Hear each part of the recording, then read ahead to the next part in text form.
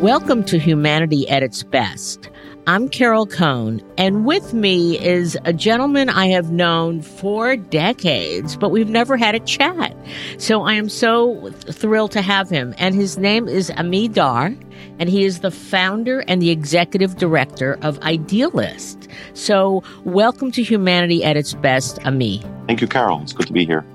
So these are obviously really trying times, and Idealist has had an amazing purpose since you founded it about 25 years ago. So why don't you just let our listeners know about Idealist, what your mission was 25 years ago, how it's evolved, and then we're going to get into, what are you doing now to really help people during COVID-19? I was born in Israel, and then I grew up in Peru and Mexico as a kid. My parents went there for work.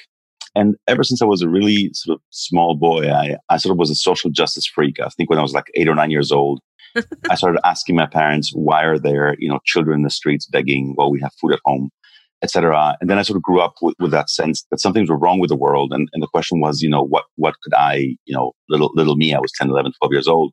What could I do to change something? And so then, life sort of went by. We went back to Israel, had to serve in the army for 3 years. Saw some things there that made me want even more to change things, and then went traveling for a while. And so in the mid '80s, I was backpacking across South America, and I started meeting lots of people, both local and travelers, international, who in some way wanted to get involved where they were, do something. And it was completely not obvious how to find something, especially I think it's harder now for younger people to think of a world where there was no web, right? There was no web, there was no cell phone. Right. And so how do you find a place to volunteer, a place to give, a place to work? And so I thought, that would be a pretty cool thing to do. But I was 24. I didn't know anyone. I didn't know anything. I had no money. There was no web.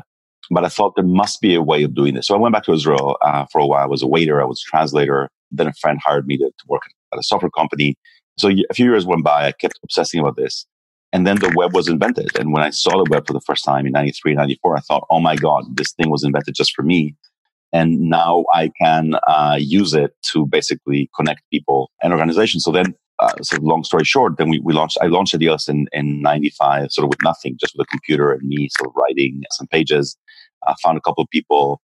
And the idea from the very beginning was to basically create a meeting point, a marketplace, a place where basically any nonprofit anywhere in the world that needed volunteers, staff that basically wanted to promote its programs could have a place where people could find it and connect with it. And so some of this stuff sounds obvious today, the basics sort of matching, searching, email alerts when something sort of meets your needs.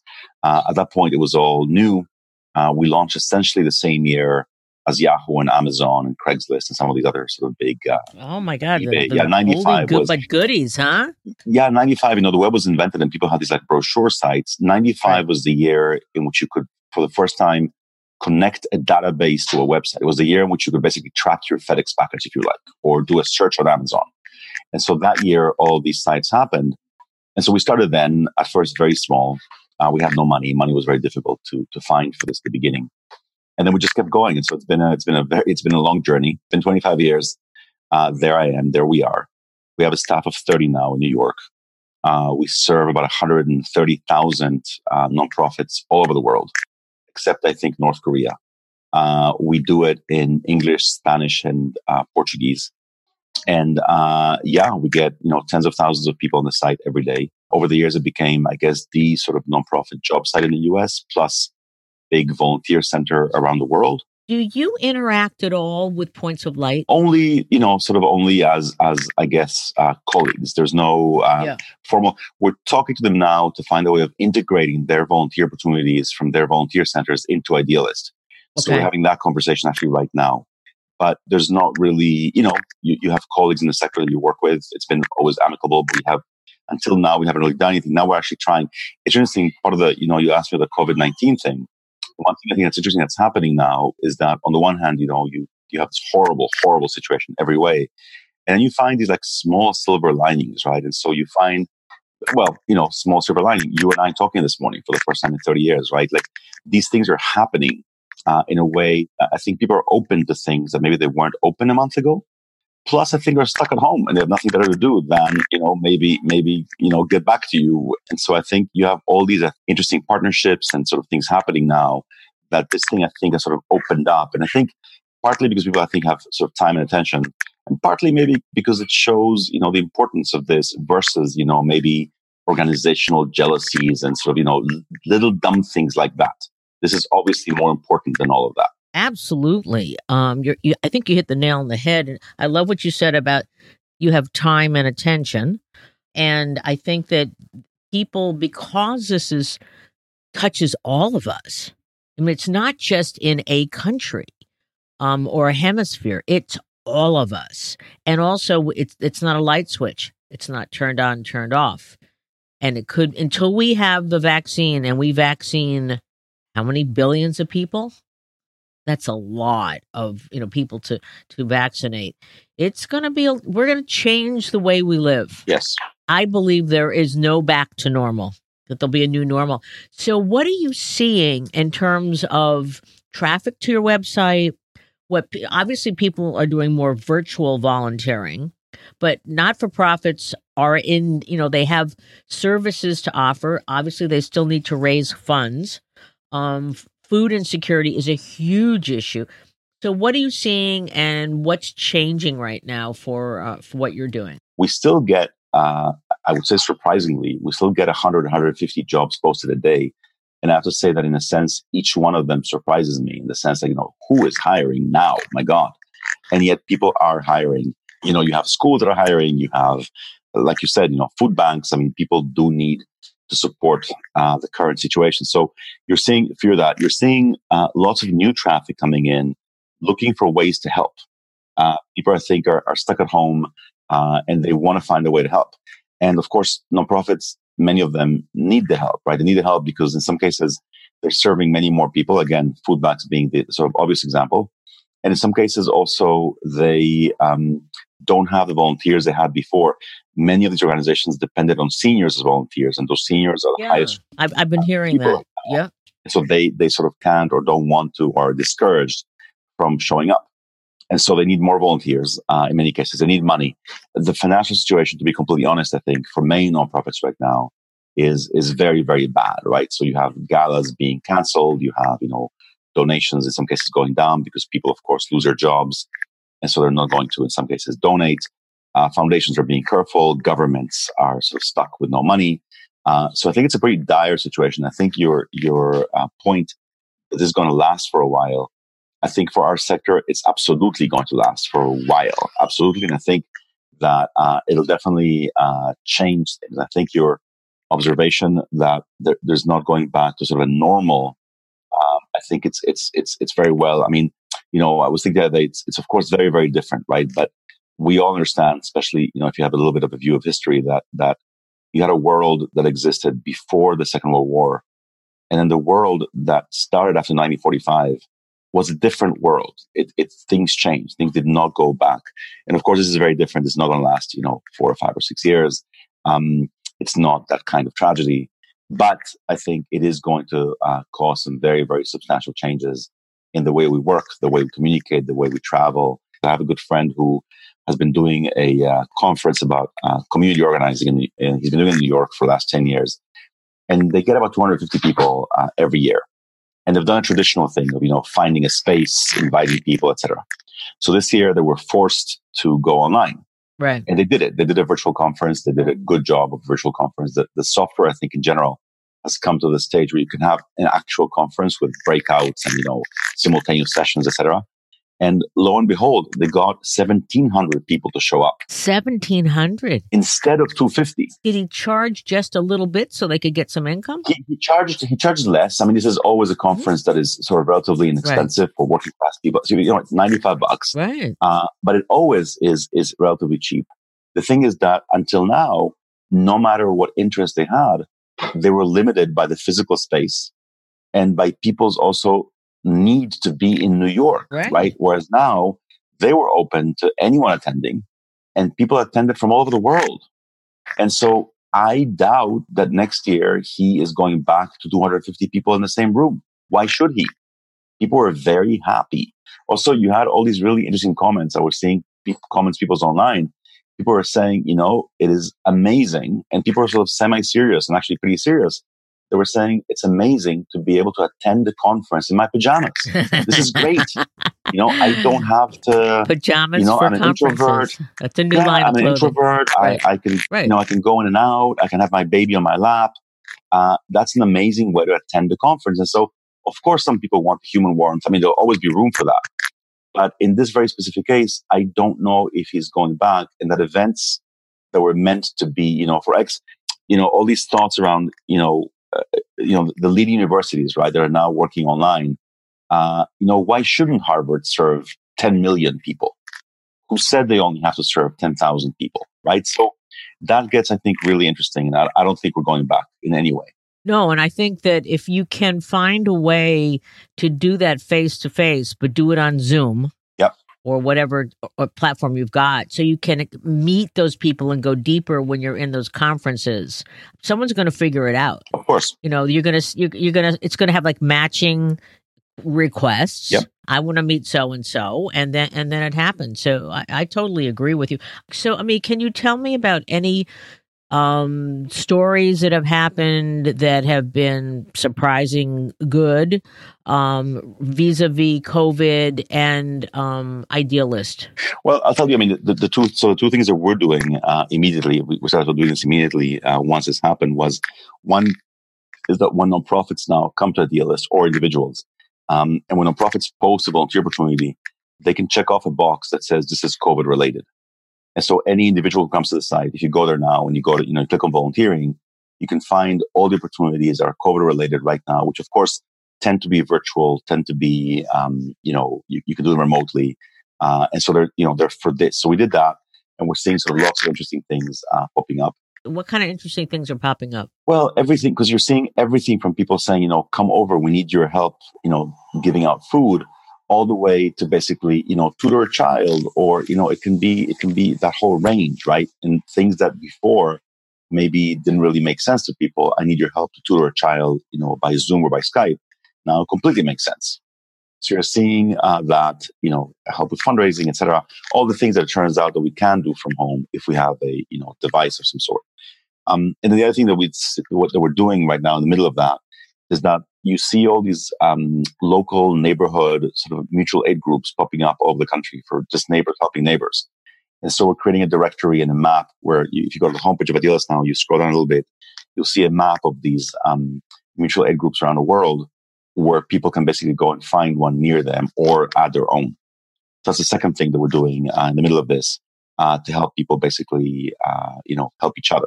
So how do you get your funding? We have been fortunate in that basically, as I said, at first funding was very difficult. And so in a sense, we were forced to find a way to self-fund.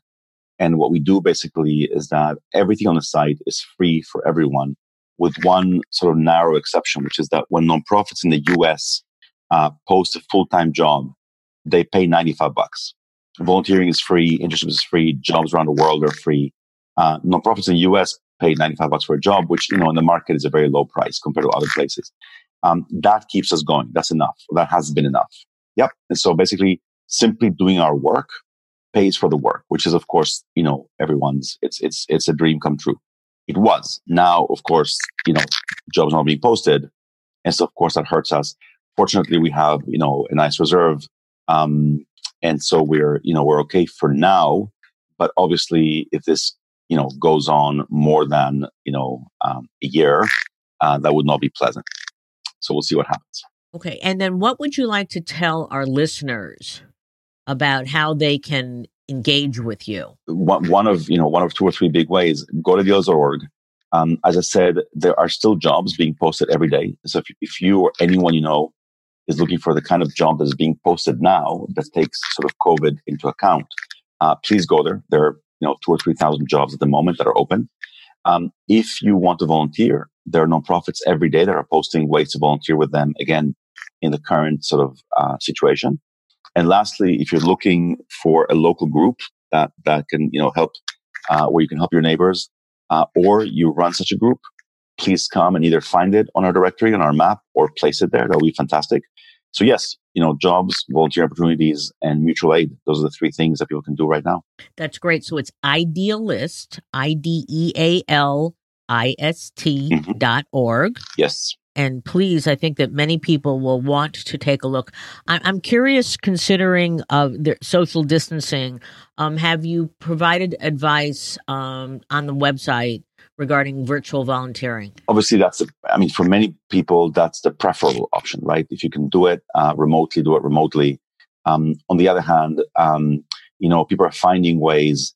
So we're seeing all these people that are picking up food, for example, for their families, and they're doing it from their car, right? The car goes in, they open the trunk, the food comes in, and there's no real contact. So I think the different organizations that are doing this are figuring out a way. They don't want, the liability. Obviously, they want to be helpful, responsible. And so they're finding ways to do this. So I think people should feel safe, at least, looking. There's nothing risky in looking. You can then decide if you want to do it or not. You're very wise, and you're a founder, and you have been doing not just surviving, but thriving for 25 years, maybe with a few ups and downs. What are a few insights that you can share with other not-for-profits or other people out there that may want to start a social enterprise or an NGO in the post-COVID world? Wow. We'll see what that world is. When you said you're very wise, all I could think was, I could hear was you're very old. Yeah. I'm quite I didn't say that. You and I, we're contemporaries. So I know. Where were you during the years of the student strike? Were you old enough to be in college? Student strike? No. Well, first of all, I didn't go to college, which is a whole other story. I didn't like school, so that didn't happen. But I got here in 92. I came to the States in 92. Okay, so it was a U.S. sort of thing. Yeah. But basically, I think, in terms of the things that I think I always tell people, which is sort of patience and persistence. I mean, these things, sometimes you meet people who have an idea. I'm sure this happens to you all the time. And they say, I want to do this or that. And then it doesn't happen in a month or two or three. And they sort of get tired and discouraged and they drop it. And most good things take a while. And so if you want to do something, if you really want to do it, be ready to invest some real time in it. The other thing, which might seem to contradict that, is that sometimes people want to do something big, or they have a big dream, and they basically procrastinate. They use the bigness of the dream to say, I'm not getting started until I get, X dollars or X whatever. And usually when you're dreaming, I want to start a mentoring program for kids in Boston. And I'm dreaming of mentoring, every kid in Boston. Well, you can start with one kid at your kitchen table. And probably starting with one kid will be the best way of getting 2 kids and 5 kids. Also, you can't get 1,000 kids, literally, without going to the first one first. You have to start from one.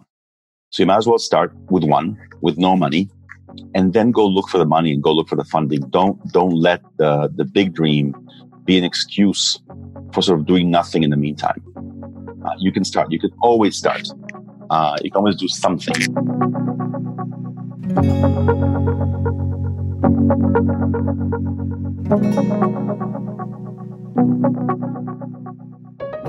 Maggie Stone, who's doing incredible things in her community. So Maggie, thank you for joining us, and I'm just going to let you take it away with your story. All right, thanks for having me. So as she said, I'm Maggie. I'm 19 years old, and I'm from Atlanta, Georgia. One of the things I've been doing recently is reaching out during this time of quarantine to this place called AG Roads. It's a community wellness center, and I was looking for service hours originally, but I ended up writing about 90 letters to senior citizens that are stuck in their communities because they're being isolated from their families for their health purposes. So I get to have a little bit of time bringing joy to them. And I think that that's really important. At first, I was like, oh my goodness, 90 letters is a lot of letters to write. But it's been very refreshing to get to share a little bit of my story with them and to bring a little light to their situation, since they don't get to have a lot of communication while being isolated. Absolutely. And what I think is really special is that it was actually AG Roads that reached out to our team to highlight your work. That itself just shows what an impact you're having.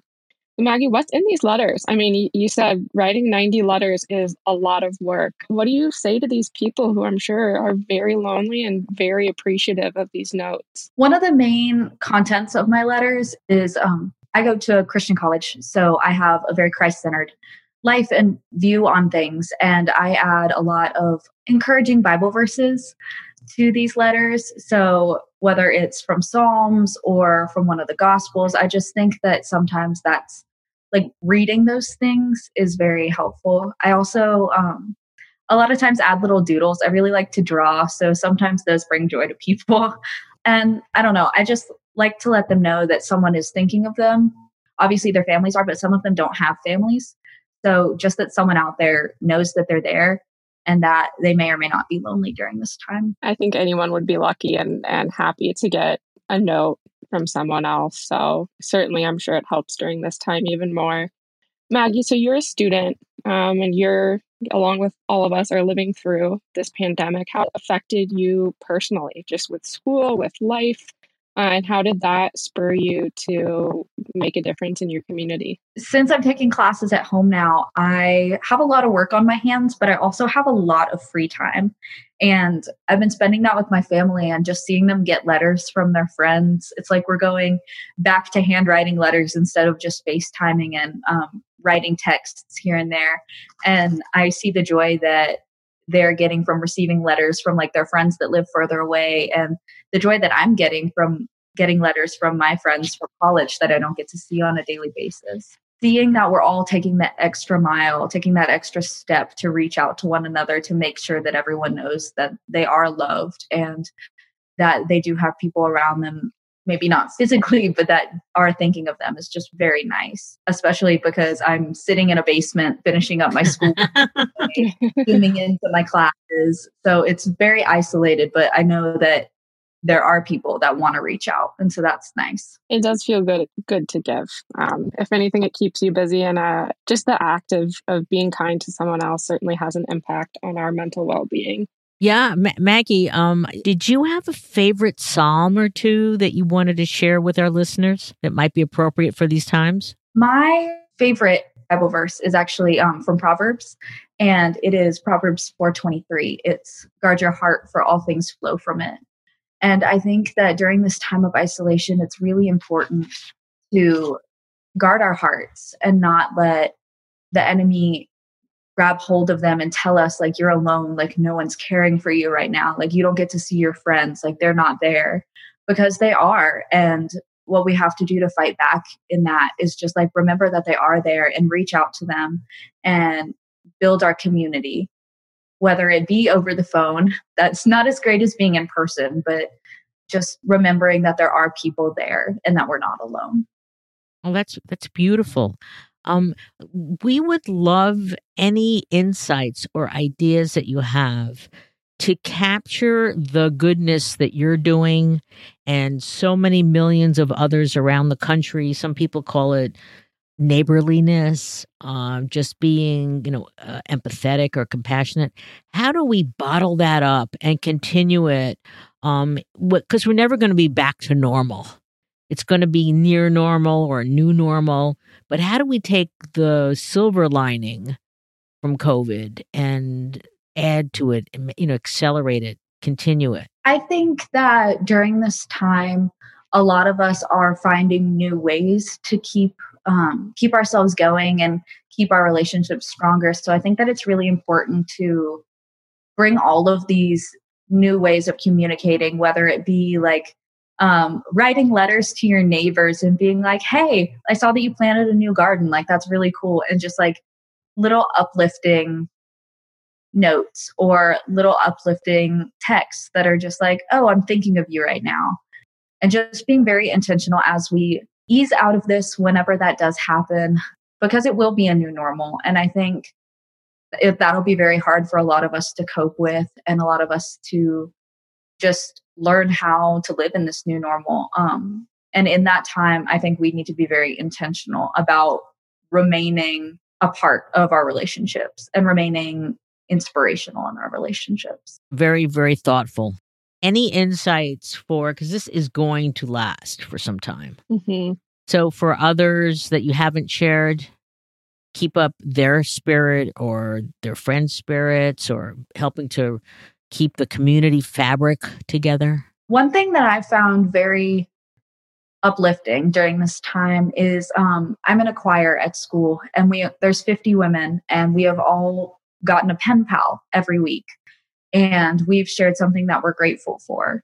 So it might not always be sharing something that you're grateful for every day, but like having that time to just sit and reflect on things we're grateful for that have remained constant during this time and into this next season of our lives as COVID-19 diminishes, hopefully, and we all move into being outside of our homes and being back in community.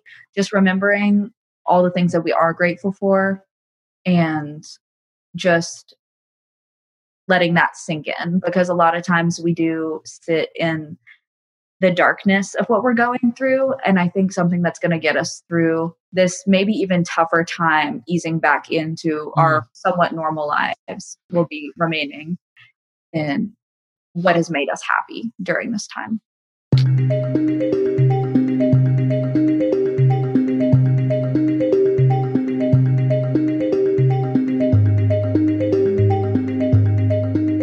We have this marvelous woman joining us. Her name is Cherie Archer, and over 20 years ago, she founded Ozanam Charitable Pharmacy in southern Alabama. And so, Cherie, I'd love you to just talk about the pharmacy, its mission, what you did pre the pandemic, and then what you're doing during the pandemic. So welcome to Humanity at its Best. Thank you, Carol. Thank you, Carol. You gave me a great gift. However, I joined the organization 12 years ago. Okay, so I gave you a few extra years. It was founded by 14 wonderful individuals in Mobile, Alabama, first with the mission to help seniors obtain food, get food, because they found that seniors, were having a hard time getting food stamps. But they found in trying to do that seniors were were not able to get access to their medication because Part D didn't exist then. And so we were an answer to Part D. And that's how the organization was established, to help seniors to get connected to their medication in Mobile, Alabama. Then Part D came about, and we expanded our services to include adult individuals over the age of 19. And that's what we've been doing now for 22 years. And I bet you're busy. We are very, very busy with keeping 1,704 patients connected to their medications. And these are life-sustaining medications. These are medications that would be hard to get. We have, out of that 1,700, about 600 of them are diabetic. And so we're talking about medication that costs, a nice mortgage. Right. And it's not just choosing between having food and medication. It's choosing between paying for your mortgage and having medication, because with a long-acting diabetic medication, a short-acting diabetic medication, and the other medications that go with it, we're talking about $1,200 a month. And we're able to provide all of these services at no cost. And how do you do that? How do you source your medications? We have wonderful partners. We are partnered with Direct Relief Bulk Replenishment Program. Direct Relief is heavenly to us. We are a partner of Dispensary of Hope. We also have wholesalers who we have to actually purchase close to $108,000 worth of medication, and that's generic medication. And we also have a patient assistance program where we are able to connect to the pharmaceutical companies and get the high dollar medications donated directly to our patients. To add to all of that, we partnered with Auburn University Harrison School of Pharmacy in 2010. So we have fourth-year pharmacy students who perform their rotations here at the pharmacy to learn more about the underserved. And so they help our patients with what we call medication therapy management. So they help our patients to understand their disease state and how to get the best outcomes of their medication. So we do a lot here in this little pharmacy in Mobile, Alabama, but it is a true direct mission, but it takes a whole village. It does. So explain to me the name of your pharmacy and where it came from. The name, we are named after the Blessed Frederick Ozanam. He hasn't reached sainthood yet, but I think Ozanam could get him there. The Blessed Frederick Ozanam is the founder of the Society of St. Vincent de Paul. In 1800s, Frederick Ozanam was on his way to law school in France when the plague hit. And he found it in his heart to start helping people on the side of the road who were dying. And as a result of that, he created this Society of St. Vincent de Paul that to this day still exists and still help people in personal crisis, in just like we're doing, in personal crisis, in natural disasters, and in times of COVID-19. So we were actually built on a mission, many years ago. So how is the pandemic impacting your services? Well, we are in a 4,000 square foot building, and we don't have a drive-through. So we actually have face-to-face meetings with our patients. Our students, at one time, were seeing patients face-to-face to help them to understand their disease state and their prescription medication. We have had to stop face-to-face meetings. We're now going to phone calls to help our patients out. We have had to limit the number of patients entering our building to 2 people at a time, and we have lines across the floor to show social distancing. We also have an open counter. So our counter didn't have a barrier between the patient and the volunteers. So now we have a sheer curtain that we put across the counter to act as a barrier.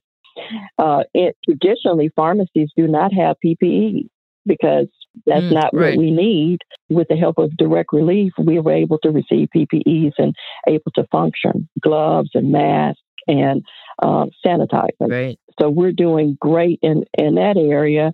So it's changed the way we look at how we serve our patients, but we're still serving our current patients and new patients.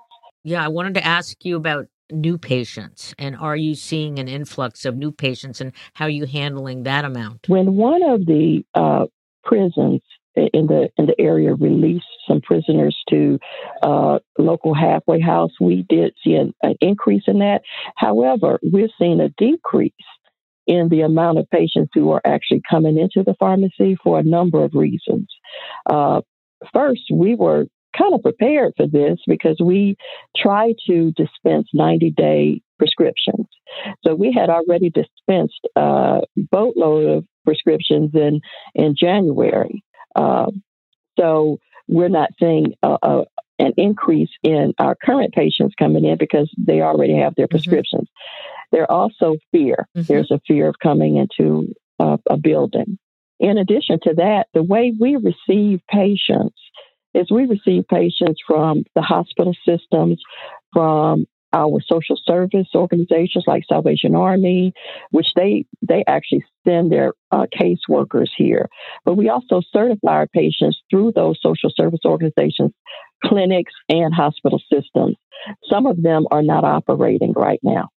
One of our main certifiers is not open. So as a result, we're having to certify new patients, and we are still certifying new patients, but we are limiting when they can come into the pharmacy to do so. So it's a long process. You had great ingenuity in terms of lines on the floors, certainly getting PPE. It's super that Direct Relief supported you that way.